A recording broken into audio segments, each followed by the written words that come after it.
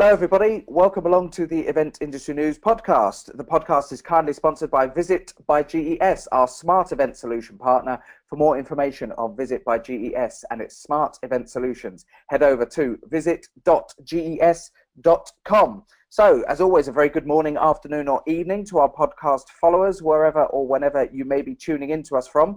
Don't forget to stay up to date with all of the latest content from eventindustrynews.com by downloading the Event Industry News app, available for all the major mobile devices, and follow us on Twitter. You can do so using @EventNewsBlog.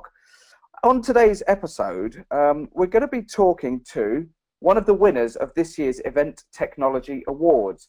Abbott scooped Best Hybrid or Live Streaming Solution at the event in London just a few weeks ago, and the company is less than 2 years old. To tell us about what it is that they do, why they scooped the award, and what it is that they are bringing to the industry is founder of the company, Martin Van Est. Martin, very good morning to you. Good morning, James. How are you doing today? Very well, thank you very much indeed. So we're just a few weeks on from you winning Best Hybrid or Live Streaming Solution at the 2017 Event Technology Awards. I suppose the obvious question is then, to start with, what is it that Abbott does? What service do they provide, and why was it relevant to that particular category at the awards? Well, Abbott is actually a little older than 2 years, actually 30 years, but the product that we're talking about today is a new division, it's a new product, and it's multi-hub meeting. So before that, we've been into the audiovisual technology, meeting design, creative production in the meetings business and the meetings industry for many years. So this is a new product, and it's I think really great that we won this award. So thank you for inviting us again here to talk about it. Yeah, no problem at all. And I suppose in some respects, the category subject that you won, Best Hybrid or Live Streaming Solution, suggests straight away that you're doing something that relates to live streaming, to video technology, to conferencing, and the multi-hub part of your own business, again, leads us down a certain path, and perhaps people will be painting a picture. So what do we, if we were to utilize your service then for our own event, what would we see, and how would that work, and where does the multi-hub come into it? Yeah, so the service is bringing together groups of people. So you have to think like in a video call, like for example Skype, but then normally you have individuals. So what we do is bring in groups together, and bigger groups, up to 20, 40, 80 people in several cities at the same time. And so the service that we provide is to connect those groups in video and in sound in what we call a high density connection. So this means that all participants can speak and be heard by all other participants, and that they can see each other, and that we can zoom into any individual that is actually asking a question to the speaker or interrupting the speaker to say something or whatever happens. So it's about bringing groups together. And we have several cases in a presentation that I'm going to share on the screen here about how that looks. But I think there's a few essential things, if I may, James, to describe why this is so different. So number one is the fact that it's groups, and so you don't have to travel. You know, you could be a group of doctors in a hospital, and you just stay in the hospital, and you go to this meeting room where we have set up, and you're connected to 5 or 6 or 12 other groups of doctors in other hospitals around the world. So that's a very convenient way of going into medical education meetings, for example, in this case. Mm-hmm. And so what we do is we've actually worked very long and hard in selecting and standardizing the equipment. And so what you see on the screen here is actually backpacks. You know, it's the backpacks that our technicians take when they go to Hong Kong, or when they go to Lahore in Pakistan, for example, which is happening next week. So that's a standardized package of equipment, and the technicians sometimes travel with a little more than just a backpack. Here you can see a guy with 2 suitcases. That's for the bigger groups. If you have 18 people, we actually provide everybody with a push-to-talk microphone. You know, one of these guys is on the table here, and and so everybody has a microphone within arm's reach. So it's a little more equipment and a sound system and projection. It's all in those suitcases. And then, this shows you an example of such a meeting. It's really, this also shows, this picture, that it's quite easy and affordable to do, because this is cafes in this little town here in Belgium where we have office. I mean, this is just 8 cafes plus the city hall where the quiz master. This is a quiz. It's just a quiz with 250 participants, 50 teams in 8 cafes around the market square in our little city here. So that's really very easy and affordable to do. It's not like complicated or expensive stuff. So it starts at a real interesting price point as well. I suppose at this point, Martin, if you don't mind, I think what's important is to maybe paint a picture of your own background and how this particular product was born. You mentioned that Abbott as a company is actually quite an established company, 30 years old and audio-visual, but this actually multi-hub meetings product and service is relatively new. Why was there a desire to actually bring this service to market? Who had the idea, and why did you think you could compete against other video conferencing technologies that were already in the market?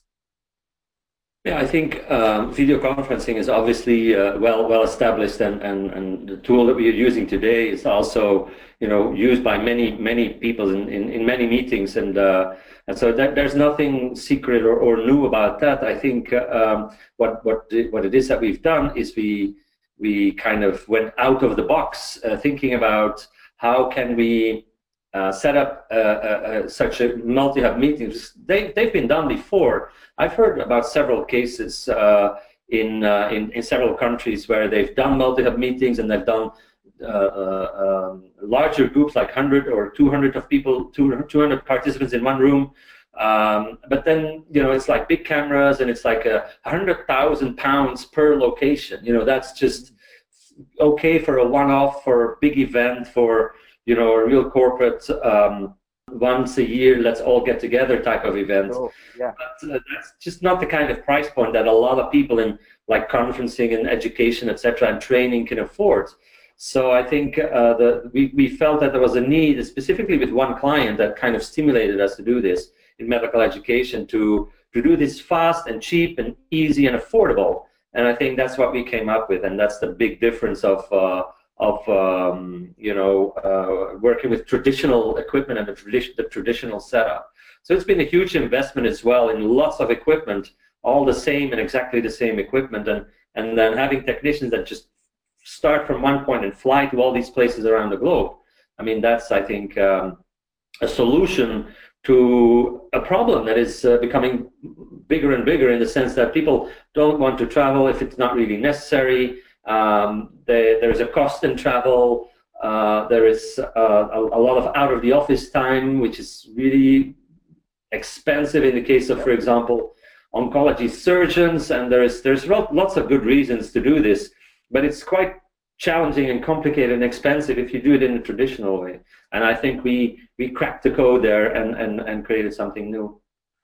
And in some respects, just as you explained that, with the technicians actually taking the equipment to them in these, what look to be very, very efficiently designed and engineered backpacks with, they turn up and everything that they need is in there.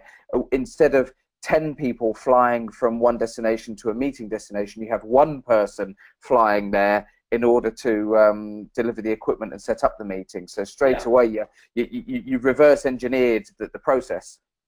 Yeah, so it's 10 people that don't need to travel, but then 5 times 10, or even 5 times 20 people that don't need to travel, because we have 5 cities. For example, in this case on the screen here, that's one of our extreme cases, and we have 3 of those in this presentation.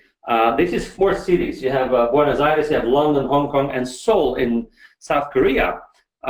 Those 4 cities each had like 20 surgeons, and they were all into the same very specific stomach surgery, and they were very keen to get together, but they were presenting cases. It's like a 2-hour meeting. How can you do a 2-hour meeting for surgeons that are so far away from each other? I mean, you could do a webcast, but that's That's not what the client wants. The people want to be together. They want to talk to each other. They want to be live. They want to be face to face. And this is the closest thing to face to face, obviously. You can't fly people from Buenos Aires for a 2-hour meeting to London and back. I mean, that's just not going to happen. So either you do a 2-day meeting, which then takes them out of the office for 4 days, or you do a short meeting in this way where nobody actually travels. These guys went to the meeting before their workday, 7 to 9 o'clock in the morning, and these guys were still in their white jackets, and they come to the meeting after their workday from 7 to 9 in the evening. So that's a 12-hour time difference, which is an extreme example of what multi-hub meetings can do. And so in that particular example, you've got 4 hubs, I suppose, is what we would call them, isn't it? Because it multi-hub meetings. So each particular location is classed as a hub. In terms of the scalability of the system, is it infinite in terms of how many hubs you could have at any one point, or is there a limit to how many people you could have, all talking to each other at once? Yeah, so those are two questions, and very good question. I mean, here you see an example of 6 hubs. And we call it a hub because in each hub there is the hub, and there is all these participants are connected to one user in the video call, and they're all being filmed, and they all have microphones. They're all connected to this single point that is now, for example, in Leipzig, this video, and so everybody is connected to that hub, and then multiple hubs, 6 of them, are connected to each other in a video call. This is a situation where you see groups. You see close-ups of some people. You see the actual chair of the conference introducing. You see more groups of people. So there's like 20 people in a U shape in every location. So that's an example of 6.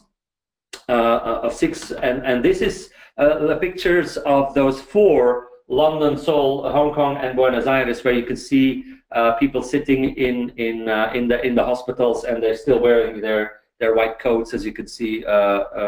For their work, it's on the job training almost. But your question is a good one also.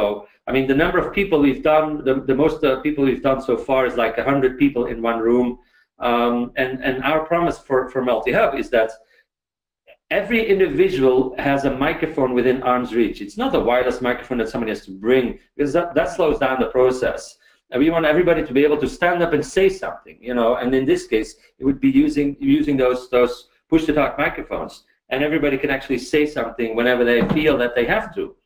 So that's a promise. The second promise is we make a close-up of everybody that's speaking. So therefore, right. I think our limit lies around 80 people, but you can obviously, beyond that, you can add observers, additional people that could sit in the back and watch what is happening. So that's kind of the limit for a number of people per hub. But if you look at the number of people, the number of hubs, actually, I mean, this is another case where you can see 18 dots in Spain. So this is a single country, and we have 18 hubs here. Some hubs have 10 people. Some hubs had 60 participants. And for example, in Barcelona, we had 60 participants. In this case, there is speakers in 2 locations. The blue hub, the blue dots here, Valencia and Barcelona that's where the speakers are. Again, a short 3-hour meeting, but 18 hubs in total, 350 participants.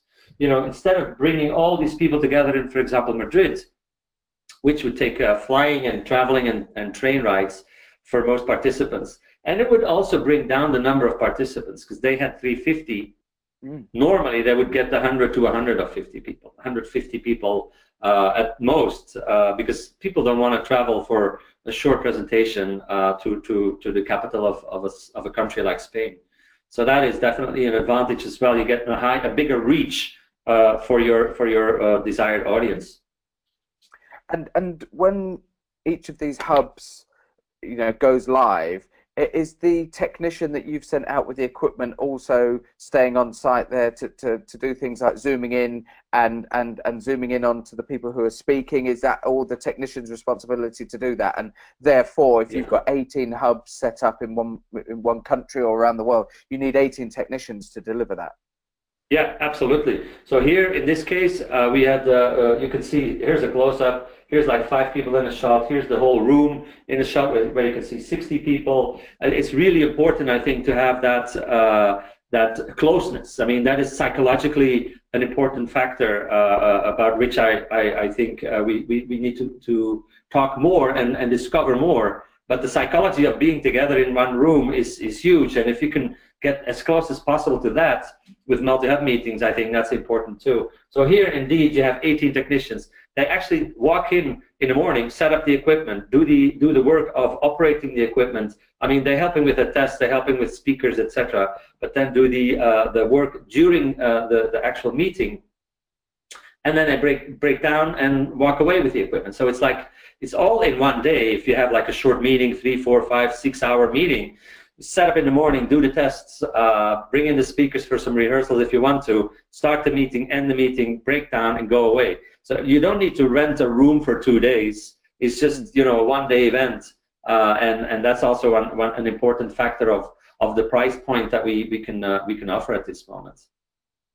And I suppose when you go back to referencing things like the medical examples that you gave earlier on, that they perhaps are not actually having to source an outside venue as such. You know, many of these businesses will have, and if you're talking 8 to 10 people in a company, it might be that they can use their company conference room or a venue that they've actually got available to them anyway without having to outsource to a bigger venue.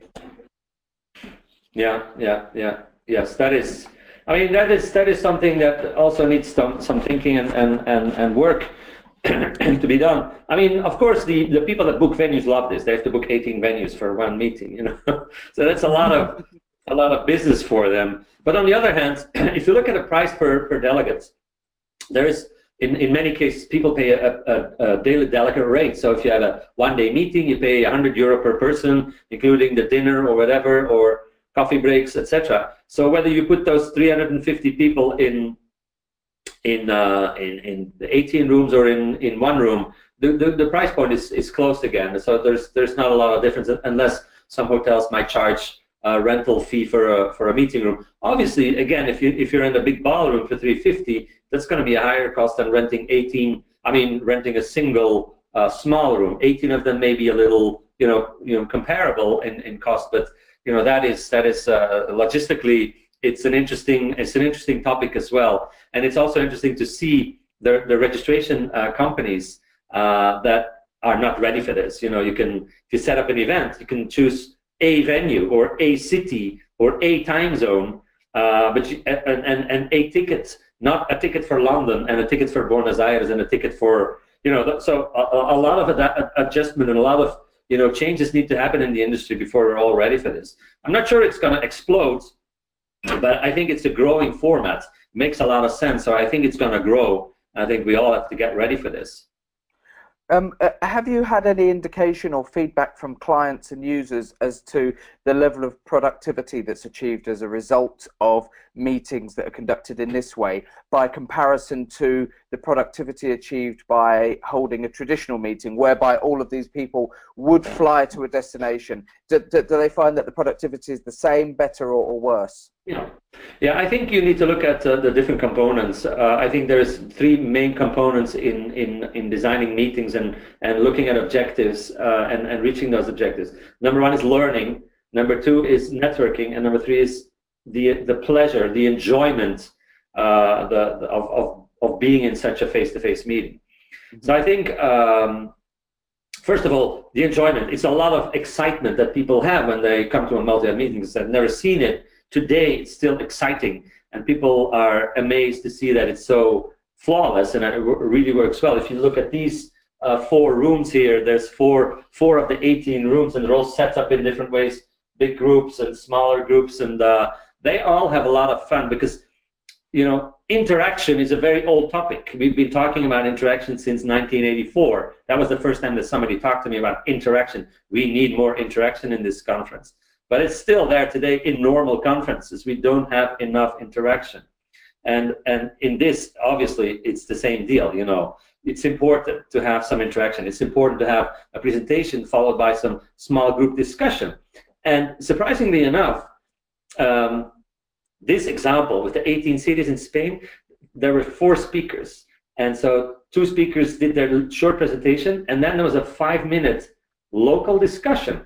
So each of those groups had their local discussion. So we switched off the central sound, and everybody could just talk to each other, and they still would see everybody else also talking to each other in small groups. Oh, yeah.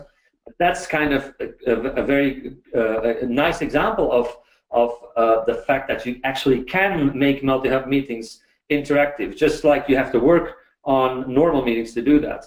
And obviously the networking. Go ahead. I was just going to say that appears to be a very much a replication of what would happen in conferences and in meetings, certainly that I've been into in the past, where you would have a presentation or somebody would address the entire room. And then in a traditional meeting, if you have round tables of 10 people, they would say, right, we're now going to break for 5 minutes, and we would like you on your individual tables to discuss what's just been said, and then give us your feedback as individual tables, which is being replicated with this system by allowing each hub the opportunity to discuss and debate what's just been said, and then give their feedback when everybody comes back online. Absolutely, and that is such an important moment for every meeting, and it can also be done in multi-hub meetings. Because if you look at this here, there's like 60 people here, and they're all at round tables, so they're in small groups. And smaller groups are a powerful thing in meetings as well, because people are okay to talk in small groups more than standing up and speaking for a large audience. So it's better for people to be in small groups and have small group discussion rather than have a Q&A where there's one person talking, usually the same person always. So small groups are good, and it's good for networking. Although some people may say, you know, it would be better to have the 350 people in one room so you can see everybody, you can network with everybody. But hey, can you really talk to 350 people in a good way in a 2-day program? That's a lot of people to talk to. So building a relationship in a small group is easier and goes faster and lasts longer than when you have just these many short conversations with many people in a big group. So, you know, networking value is also there, I think, and maybe more importantly in this case, the networking for the local representative, because, you know, in each of those cities, you know, there is one local representative. You know, for example, in Oviedo or in Granada, there is the local representative invites his clients from Granada and has them, you know, in his own bubble for like 2-3 hours, including dinner or plus dinner, and he can really have good conversations with them. So that's kind of a super plus for the networking for the local representative in this case of 18 different cities. And I guess as well for the delegates and the attendees, there is less pressure than there would be if you were being thrown into an environment where there are 300 other people. That there is inevitably that pressure that a delegate feels to actually try and get round and meet as many people as they possibly can in a short space of time. Whereas without that pressure, if they're in a room with 20 people, they feel like they could be perhaps a bit more productive by introducing themselves to 19 other people than trying to get around 299 other people. Absolutely. And if you stay in a small group for a while, you get to know each other a little bit, so the trust level goes up and you can share more and hear more and learn more from other participants as well. So I think that's quite a powerful plus for multi-hub meetings and for smaller groups. The next case I'm actually having on the screen now is last year's Fresh conference. This was taking place in five cities in Europe. Poland, Belgium, Holland, the UK, and Portugal. And this is a 2-day program. That's a big extreme as well. So we looked at the time zones, we looked at high numbers of hubs. This is another extreme. It's 2 days in an online program. I mean, it's very hard to imagine. People tend to try to be short, you know, when it's a webcast, for example, when you're solo viewers, like everybody's watching their you know, laptop and consumes the presentation like that. It's quite a painful process. You have to concentrate, you have to stay awake, you have to, you know, you're alone, you can't talk to people, there is no small group discussion, there is no coffee breaks, etc. in groups. So it's a very different experience, and being 2 days in a webcast is probably kind of impossible. But here, we had a 2-day program, and we had very positive feedback. Nobody felt like this was really too long, and if they were in London, for example, they had a local dinner in the evening as well with some people. So there was like lots of positive news on longer programs, which I think is great as well, because this is something that we need to experiment with. Do participants accept a 2-day program? Do they feel a 2-day program in a multi-hub meeting is okay? And it seems, as far as we could see at the Fresh conference, that is actually the case. And when we say 2 days, how long are we talking exactly in terms of the hubs being live and interacting with each other? Are we talking a full 48 hours, or are we talking about the working day 9 until 5 and then coming back the next day and doing a similar thing? It's it's really a full day program, like a normal conference. You have your speakers, you have your discussion moments, you have all of those things. Like in a normal conference, you have coffee breaks, you have lunch, and of course, in a 2-day program, it's easier if people have the same time zone or roughly the same time zone. So that's kind of what we have here, except for Portugal and London. Lisbon and London were on 1 hour time difference, but that's okay. We could manage that. The time difference is fine for a 2-day program like this. And Sure. what we also have seen is that you could do a 1-day program. One of our clients has done a 1-day program with 5 cities, I think, and they had a morning program. Was their local program with their local speakers, and there was no connection with other groups. And then they had lunch, and then in the afternoon there was a joint multi-hub session where all these cities now were connected to each other and were like more keynote level speakers, etc. So we can be creative with programs in the same way almost. And you can be creative with programs in normal single venue meetings. Absolutely. Going on to the actual technology and the logistics of delivering each hub, and I suppose a good example would be to look back at the case study of where you had Buenos Aires, you had London, I think Hong Kong and Seoul, all linked together across multi-time zones. When you go to these different venues, and you mentioned that you're going to, I think it was Lahore very soon as well, how does the actual connectivity differ from place to place, and how are you able to research that in advance? Because presumably you must need a good connection in order to deliver the service, and if you're working globally in all of these different locations, how do you ensure that you're going to have the actual capacity to deliver your service with the connectivity side of things?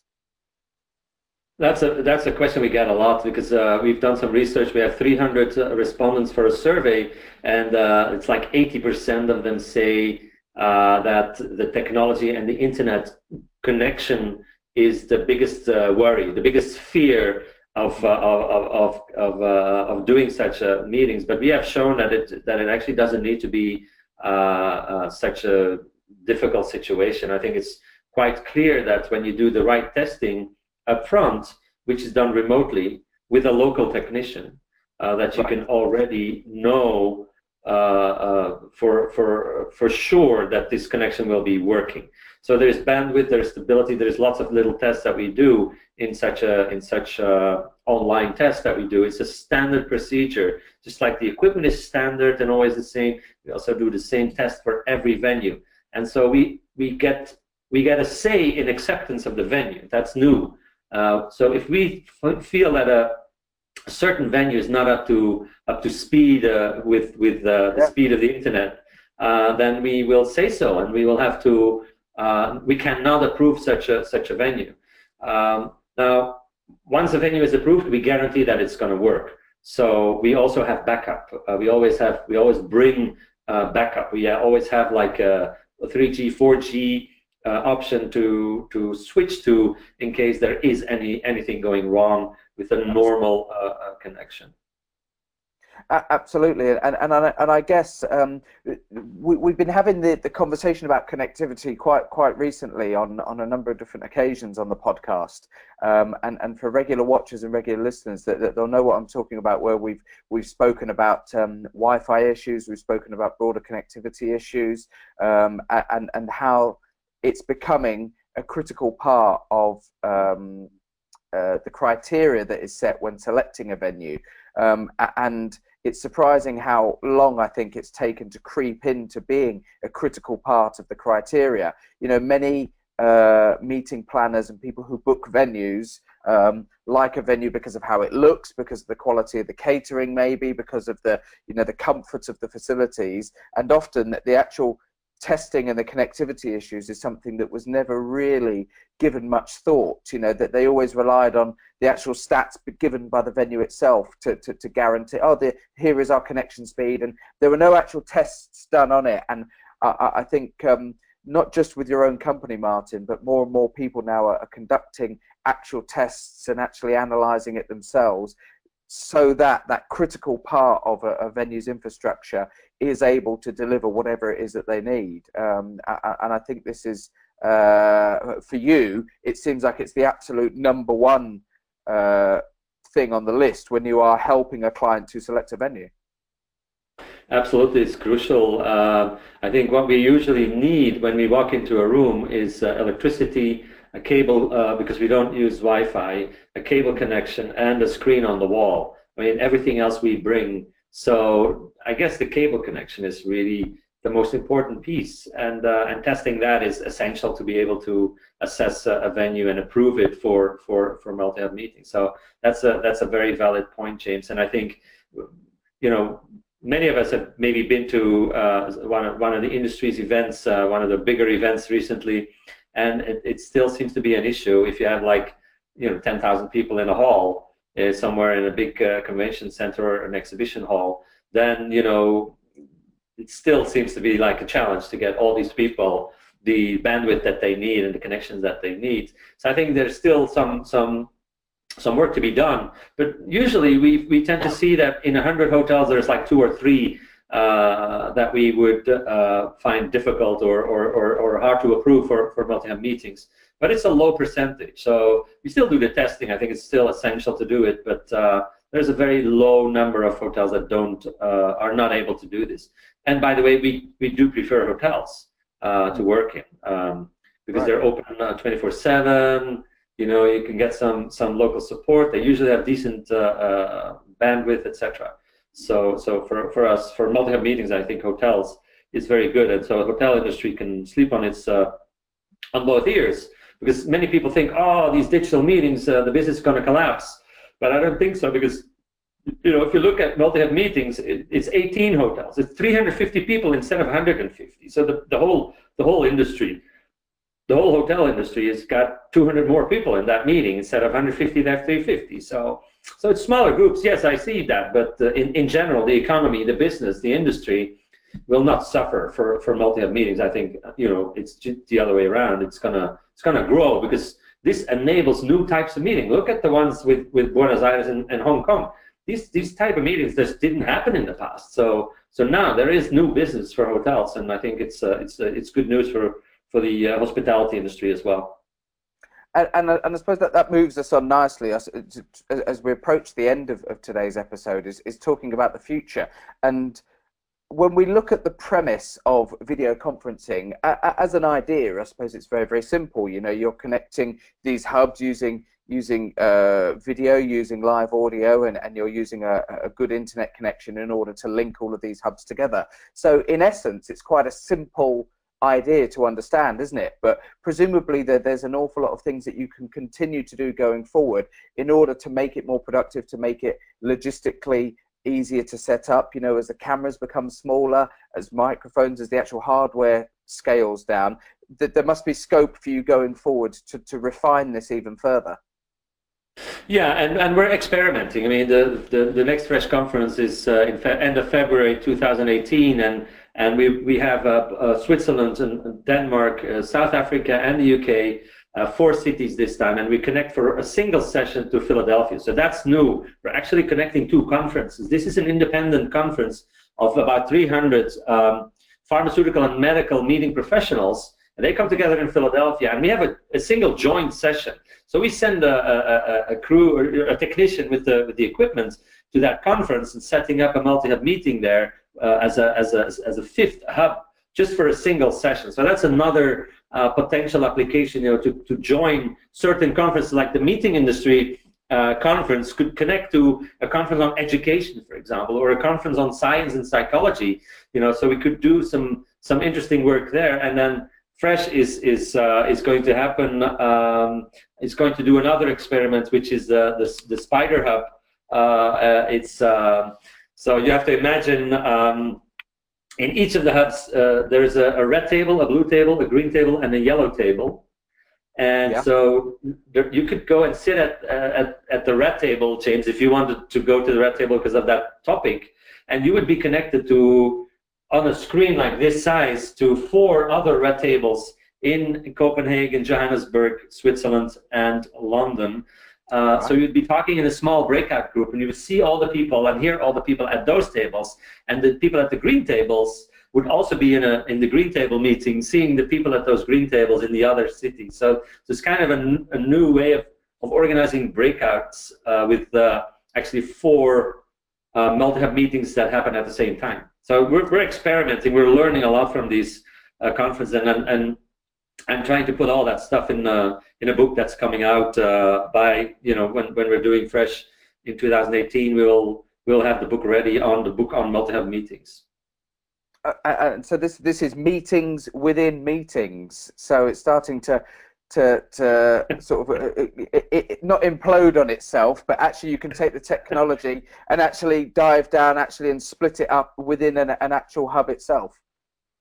Yeah, so it's kind of difficult to get your head around that, but it's once you've seen it, it all falls into place, and it really gets exciting, and it gets clear, and it's really it's a matter of being creative with the technology, and I'm sure we'll find out more about other options and possibilities in the future as we move along. And tell us, if people who've been watching or listening to today's podcast want to find out a little bit more about you, tell us how they can get in contact and where they can find out more information about the multi-hub meetings service. Or we could say just go to multihubmeetings.com. That's kind of a simple way, and there's some contact details. There's a little more videos there as well from people that were at such a meeting. So there is, and obviously, if you really want to learn, you have to come to the Fresh conference, because that's where you can experience a multi-hub meeting, and that's the only way to really understand it and to be confidently able to explain to your customers how this works and what it is, because seeing is believing. And on that note, it brings us to the end of today's episode. We've been talking on today's podcast with Martin van Est from Multi-Hub Meetings. The company scooped Best Hybrid or Live Streaming Solution at the Event Technology Awards down in London just a few weeks ago. And Martin's been giving us a little bit more insight as to what the service actually does, what the system does. And as I said a few minutes ago, in essence, it's very, very simple. But these guys have taken what is, I suppose, a simple idea and made it into something that sounds like it's transportable. Logistically, it's easy to set up, and it sounds like certainly there's a huge future for this this particular element of the meetings and the events industry.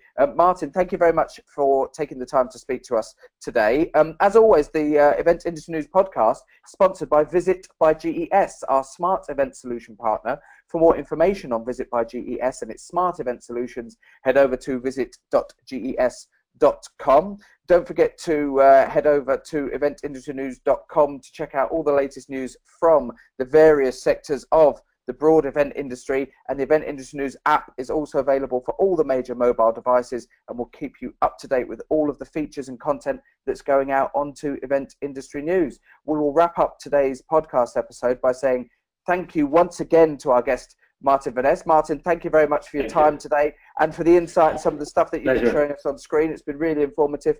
As Martin said, head over to his website if you've got any questions and any more information that you would like about that particular service. And for the time being, we will wrap up this episode. Thank you very much for your company, as always, and we'll see you on the next episode of the Event Industry News podcast. A very goodbye to you.